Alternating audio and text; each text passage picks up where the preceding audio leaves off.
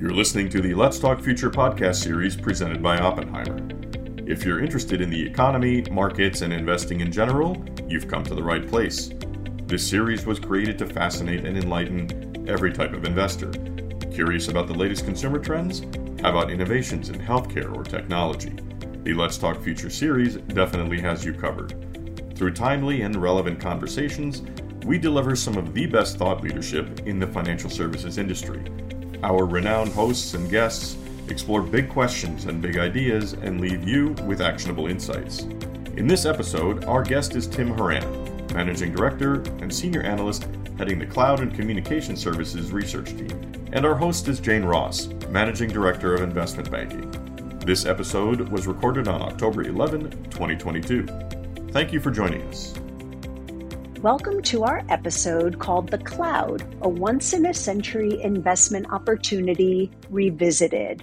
I'm your host, Jane Ross, and we're here with Tim Horan, the Managing Director and Senior Analyst heading the Cloud and Communication Services Research Team at Oppenheimer. Now, Tim and I did a Let's Talk Future podcast episode about a year and a half ago, where we discussed the potentially hugely transformative power of the cloud on both the global economy and society. Since then, we've seen a lot happen. We've had a big sell-off in the broad market and NASDAQ, reflecting numerous geopolitical and economic risks. So we decided this would be a good time to refresh our cloud investment thesis and talk about the opportunities in today's market. Tim Horan is clearly the right guy for this task.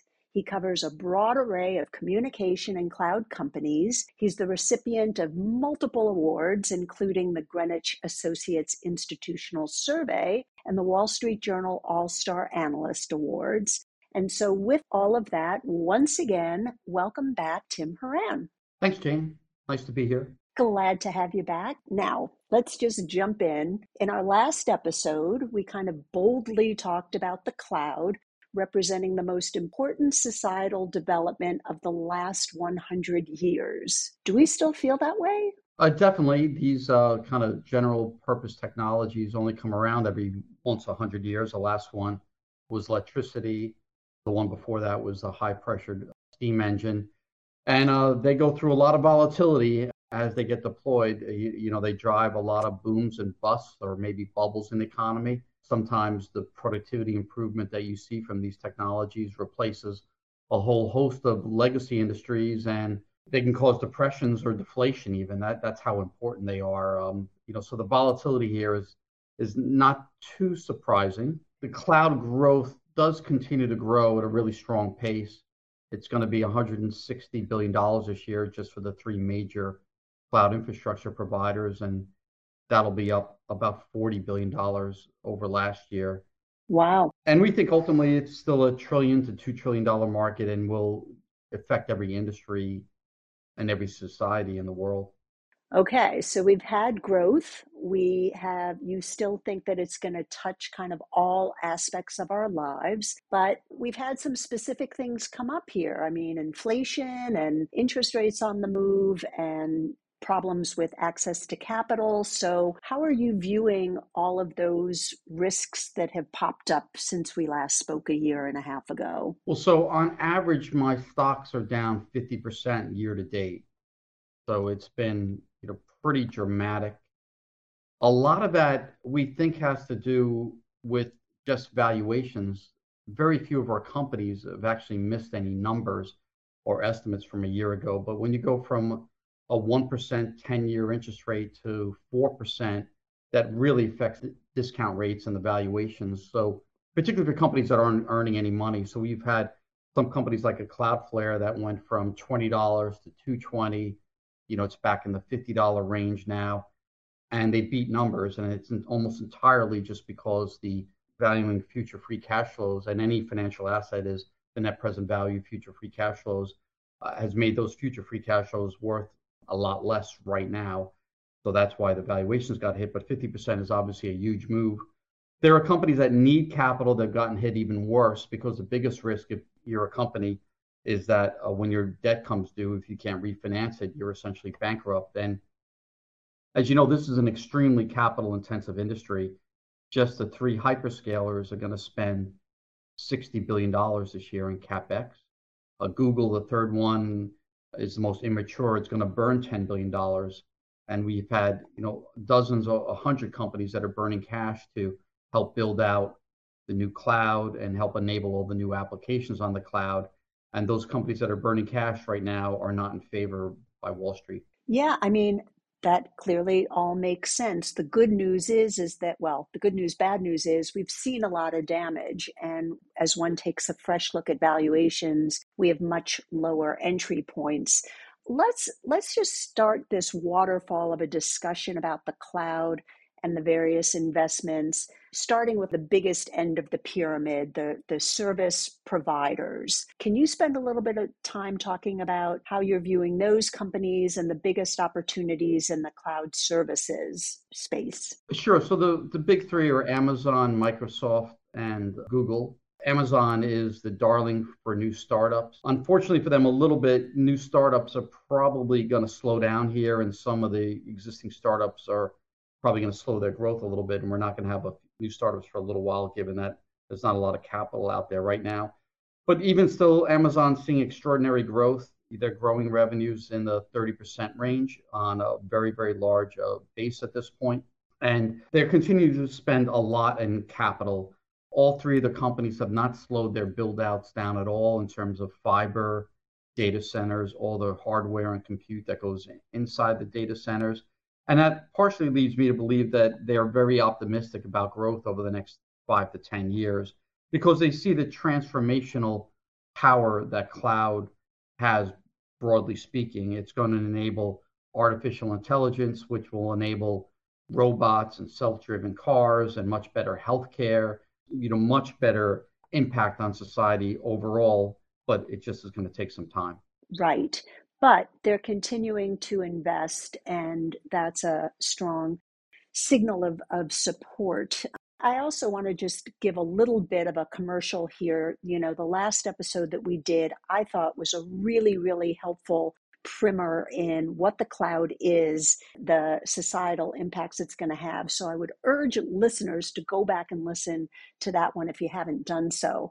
But so you've got the Amazons and the Microsofts and the Googles, and I know that you need a vast network to support the cloud and the fog. So where are we in that process with the infrastructure players? We are, first of all, we're probably in the second inning of cloud adoption. As I referenced, 150 billion just for the big three, probably going to 1.5 trillion in the next kind of 10 years or so. We do need a lot more infrastructure, and there's a lot of ways to play it, and that'll ultimately enable a lot more new applications. But we're seeing major upgrades both to the data center and all the compute inside the data centers. You're looking at a 3 to 5-fold improvement in productivity inside these data centers. And we're looking at 3 to 5-fold improvement in the technology to network and to connect to these data centers. Some of the biggest suppliers of data centers are a company we follow called Equinix. They have a very unique neutral interconnectivity model. They essentially allow everyone to exchange traffic inside their data centers for both cloud and the internet. And I liken it oftentimes to Grand Central Terminal, where it's kind of a neutral meeting spot where you would go from a subway up to walk, or to subway to a train or to a taxi or wherever else you need to go. And being in one spot is unbelievably convenient. There are companies that provide a lot of the equipment inside these data centers, which are going through basically a technological revolution. But companies like Broadcom have enabled new switching that's 3 to 4-fold more improvements from a new chip they have out called Tomahawk 2.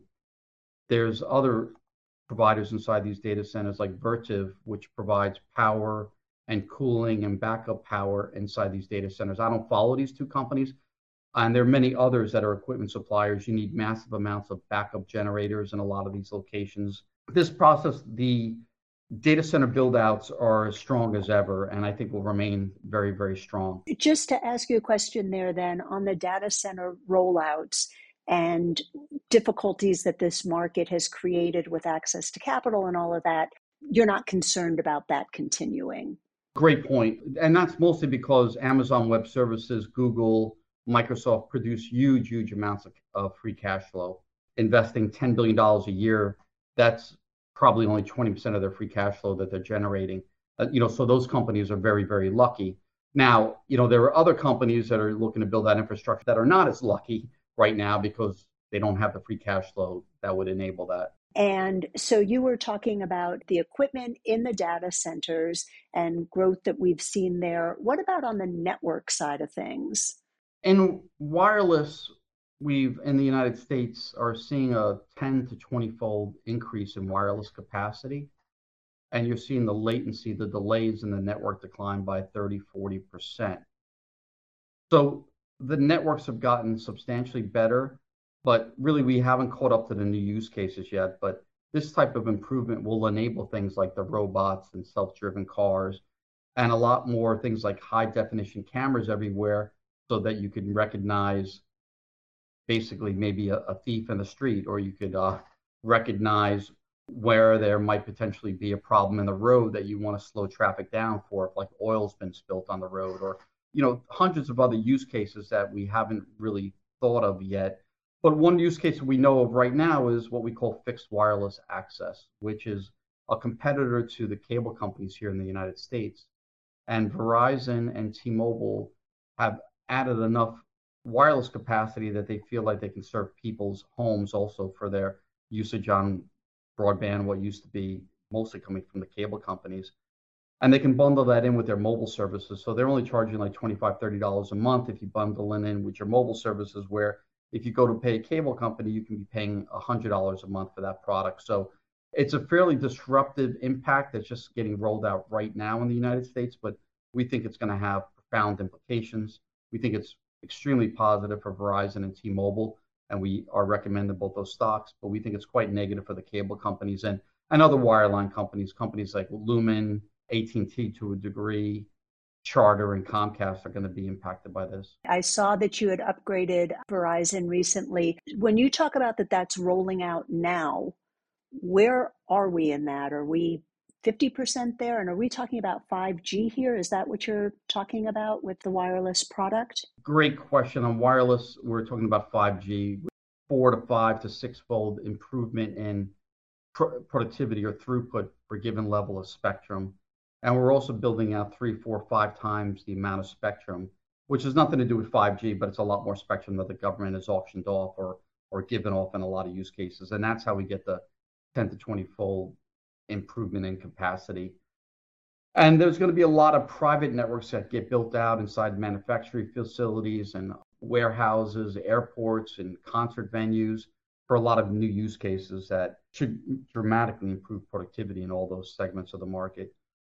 I would also say we are building out a lot of fiber networks in the United States. We cover in the United States probably 40 million homes, or maybe half the business locations with fiber in the United States. That is probably going to, in the next 7, 8, 10 years, go up to 80 million homes passed out of 130, 140, and probably go up to 70, 80% of businesses. And with fiber, it is the best connectivity you can get out there because it's lower latency, it's more consistent, it's much more bandwidth. So really a revolution in broadband connectivity. And once you get that, then it's a lot easier to use the cloud. And even the cloud itself is getting built out closer to end users. We're storing a lot more of the data, a lot more of the processing is getting done near the end user to enable all these new applications. And I'll use self-driven cars as a one that's kind of the ultimate outcome of where people think this process is going. Mm-hmm. And who are the players in fiber? So Corning is a major fiber, supplier. There are a lot of small little optronics companies I don't follow, but a company like Calix provides a lot of the software, intelligence, and optronics, and many other little niche providers that are out there. A lot of these are smaller cap companies, other than Corning, obviously. And there are a lot of construction companies that do this also, that have to lay the fiber. There's 3 or 4 of them out there that are public. We follow one very small one called Qualtech. They right now, though, have a lot of leverage and are trying to work through that leverage. Hopefully the capital markets open up and allow them to do that. But if that does happen, someone like Qualtech could be a very, very, very good stock. But right now it's highly risky. Okay, so we got the service providers, we've got the infrastructure with data centers and fixed wireless and all of that. Connecting all of this is the issue around security. And in our last conversation, we talked about blockchain and the potential for token-based business models, and we talked about digital currencies. And there too, we've seen a pretty radical repricing of all of that, certainly digital currencies. So where are we in that? Yeah, so let me step back and kind of bridge the two. There is a move to kind of converge security with networking, with processing and storage. A company at the forefront of that is called Cloudflare. They're building out more edge-based compute infrastructure that can handle basically all of this. Their goal is to pull a lot of equipment from corporate enterprises or the end user into a more of a shared location. So it's that cloud kind of moving out to the edge, and they feel like they can have much better networking security, much better enterprise security, lower latency, much less delays, and kind of cheaper storage. And then on top of that, you get networking. And if you can run all of this on the same infrastructure, they think they can do it very inexpensively. A lot of our coverage universe that's been able to do this historically, you get extremely high returns on invested capital if you do 3, 4, 5 different services on one set of infrastructure. So I did want to have a shout out for Cloudflare. Now, people kind of recognized that a few years ago, so the stock shot up. It's pulling back. We think it will. We're not recommending it, but we think at some point it'll be a very, very good buying opportunity. And they also, that same blockchain can also run on that same infrastructure. And right now, blockchain is largely running on AWS. And the most important really protocol or operating system in blockchain is called Ethereum. Ethereum enables smart contracts. And with Ethereum, we can start to automate trust a lot more. We can anonymize data. We can make data immutable, and we can greatly secure that data. But we need a lot of infrastructure to do that, and we need time. Ethereum just went from proof of work to proof of stake. There's about 4 or 5 other upgrades that are going to happen Ethereum. There's all sorts of new, basically what we call them layer 2 protocols that are operating on top of Ethereum that will make transaction volumes happen much, much faster. But we think this is ultimately going to disrupt a lot of the internet companies that are out there. We know there, and many other business models that are more middlemen, like, type business models. So people can kind of go peer to peer a lot more. So instead of going through an Uber app, I'll go to an app that's a smart contract on your phone to call a taxi at potentially a 10 to 20% discount or more, because someone like an Uber can get a 30, 40% of the revenues that they kind of keep. If I can give half of that back to the customer, it could be, obviously very disruptive. So you had talked about on the infrastructure side and at data centers that we're probably in the second inning of that. With this issue around blockchain and direct security, eliminating the middleman, are we in the first inning? Yeah, we're probably in a similar spot that we were with the internet in 1996, 97. Okay. An awful lot has to happen before we can get a company like Google and a company like a Facebook. But they will come. It's probably in the next 5 years. We'll see the cost of compute and bandwidth gets cheap enough and good enough, and the software gets written, which usually takes about a decade, that we can see an Uber replacement that's based on a blockchain. Gotcha. So while we're talking about that kind of the next 5 years, we're at this point in the market where valuations have been beat up. We have your existing players that you still feel quite strongly about that are going to continue to be predominant players. Are there any new game-changing technologies or other considerations as we look ahead in how to play the cloud? Well, I've always tried to look at the basic infrastructure providers. The applications are a little more difficult call at this point, but we do know that the 3 big guys are committed to building out the infrastructure. There are ways now to kind of tie data together to make data lakes so that I can do artificial intelligence a lot better. So we are seeing, major improvements like in customer care, where we can get a lot more digital activity, and the call centers are getting a lot better. We are starting to slowly see major advancements in the healthcare industry, for example. I think combining the cloud with blockchain, we will be able to, for the first time, to digitize medical records and start to share a lot more data in anonymous ways to have major big breakthroughs in medical advancements. But, once again, this is all going to require infrastructure over the next 5 years. Some companies that we know are definitely going to win on the cloud are, we believe, Cloudflare. Other company, smaller company for SMB, DigitalOcean. We mentioned Equinix already, and obviously AWS and Microsoft. But other companies outside my coverage universe, there's a company, Snowflake, that's enabling the collection of all the data from different locations. And I think they are in a lead position in that, and it's going to be difficult to catch up. Another cloud company, Datadog, basically enables a lot better monitoring of what's going on and measurement of what you're using on the cloud. And I think they're in a very strong position. But no matter what, all this stuff is driven by semiconductors and new processing power. And this company, obviously Taiwan Semiconductor, that does a lot of the manufacturing globally for whoever designs. And someone like AWS is building their own chips, but they outsource the manufacturing it to someone like Taiwan Semiconductor. And there are dozens of other niche providers out there.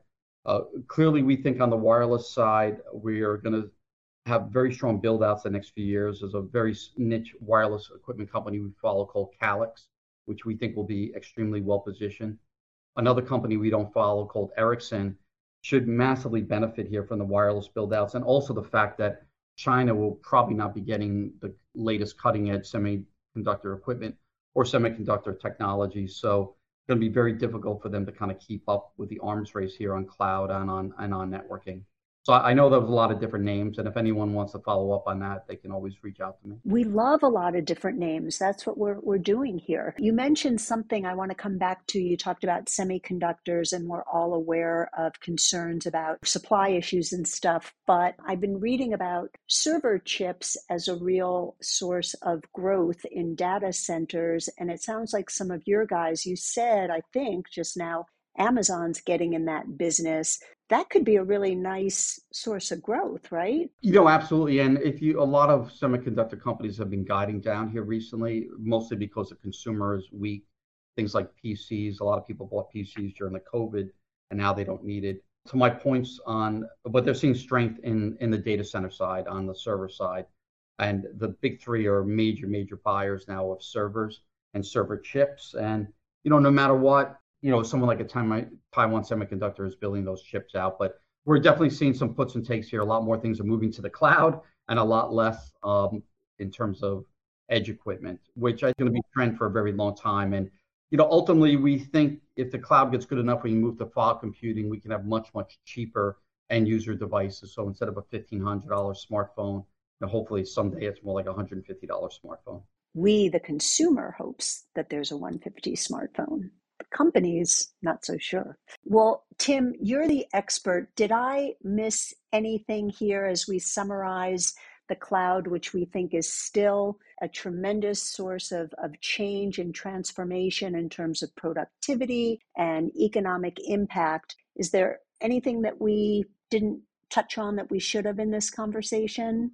I just wanted to point out a bunch of the best companies in my sector right now, like an American Tower, Equinix, Amazon, were all on the verge of bankruptcy back in 2002. Could have bought those stocks at like $1 or less, or a couple of dollars, and they're up hundreds of fold since. So I think the opportunity will come up in the next year or two.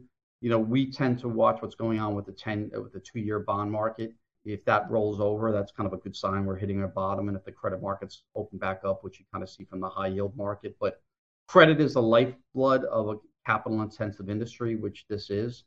And as long as credit stays closed or tight, it's going to be difficult for the stocks to bottom. But, when that happens, I think we're going to see an amazing kind of 10-year buying opportunity here at some point in the next 1 to 2 years. And that's what we're trying to do here, is to illustrate where investors should be watching and paying attention. So once again, Tim, so helpful. You are able to articulate such complicated topics in a really clear and understandable way. So thank you again for your time. Thank you, Jane. Thanks for listening to this episode of Let's Talk Future. We know your podcast listening options are endless, so we're glad you're spending time with us. Don't miss out on our next episode. And remember to subscribe today. Join our community to expand your thoughts on business, the markets, and the dynamic forces affecting them. It's time to talk future.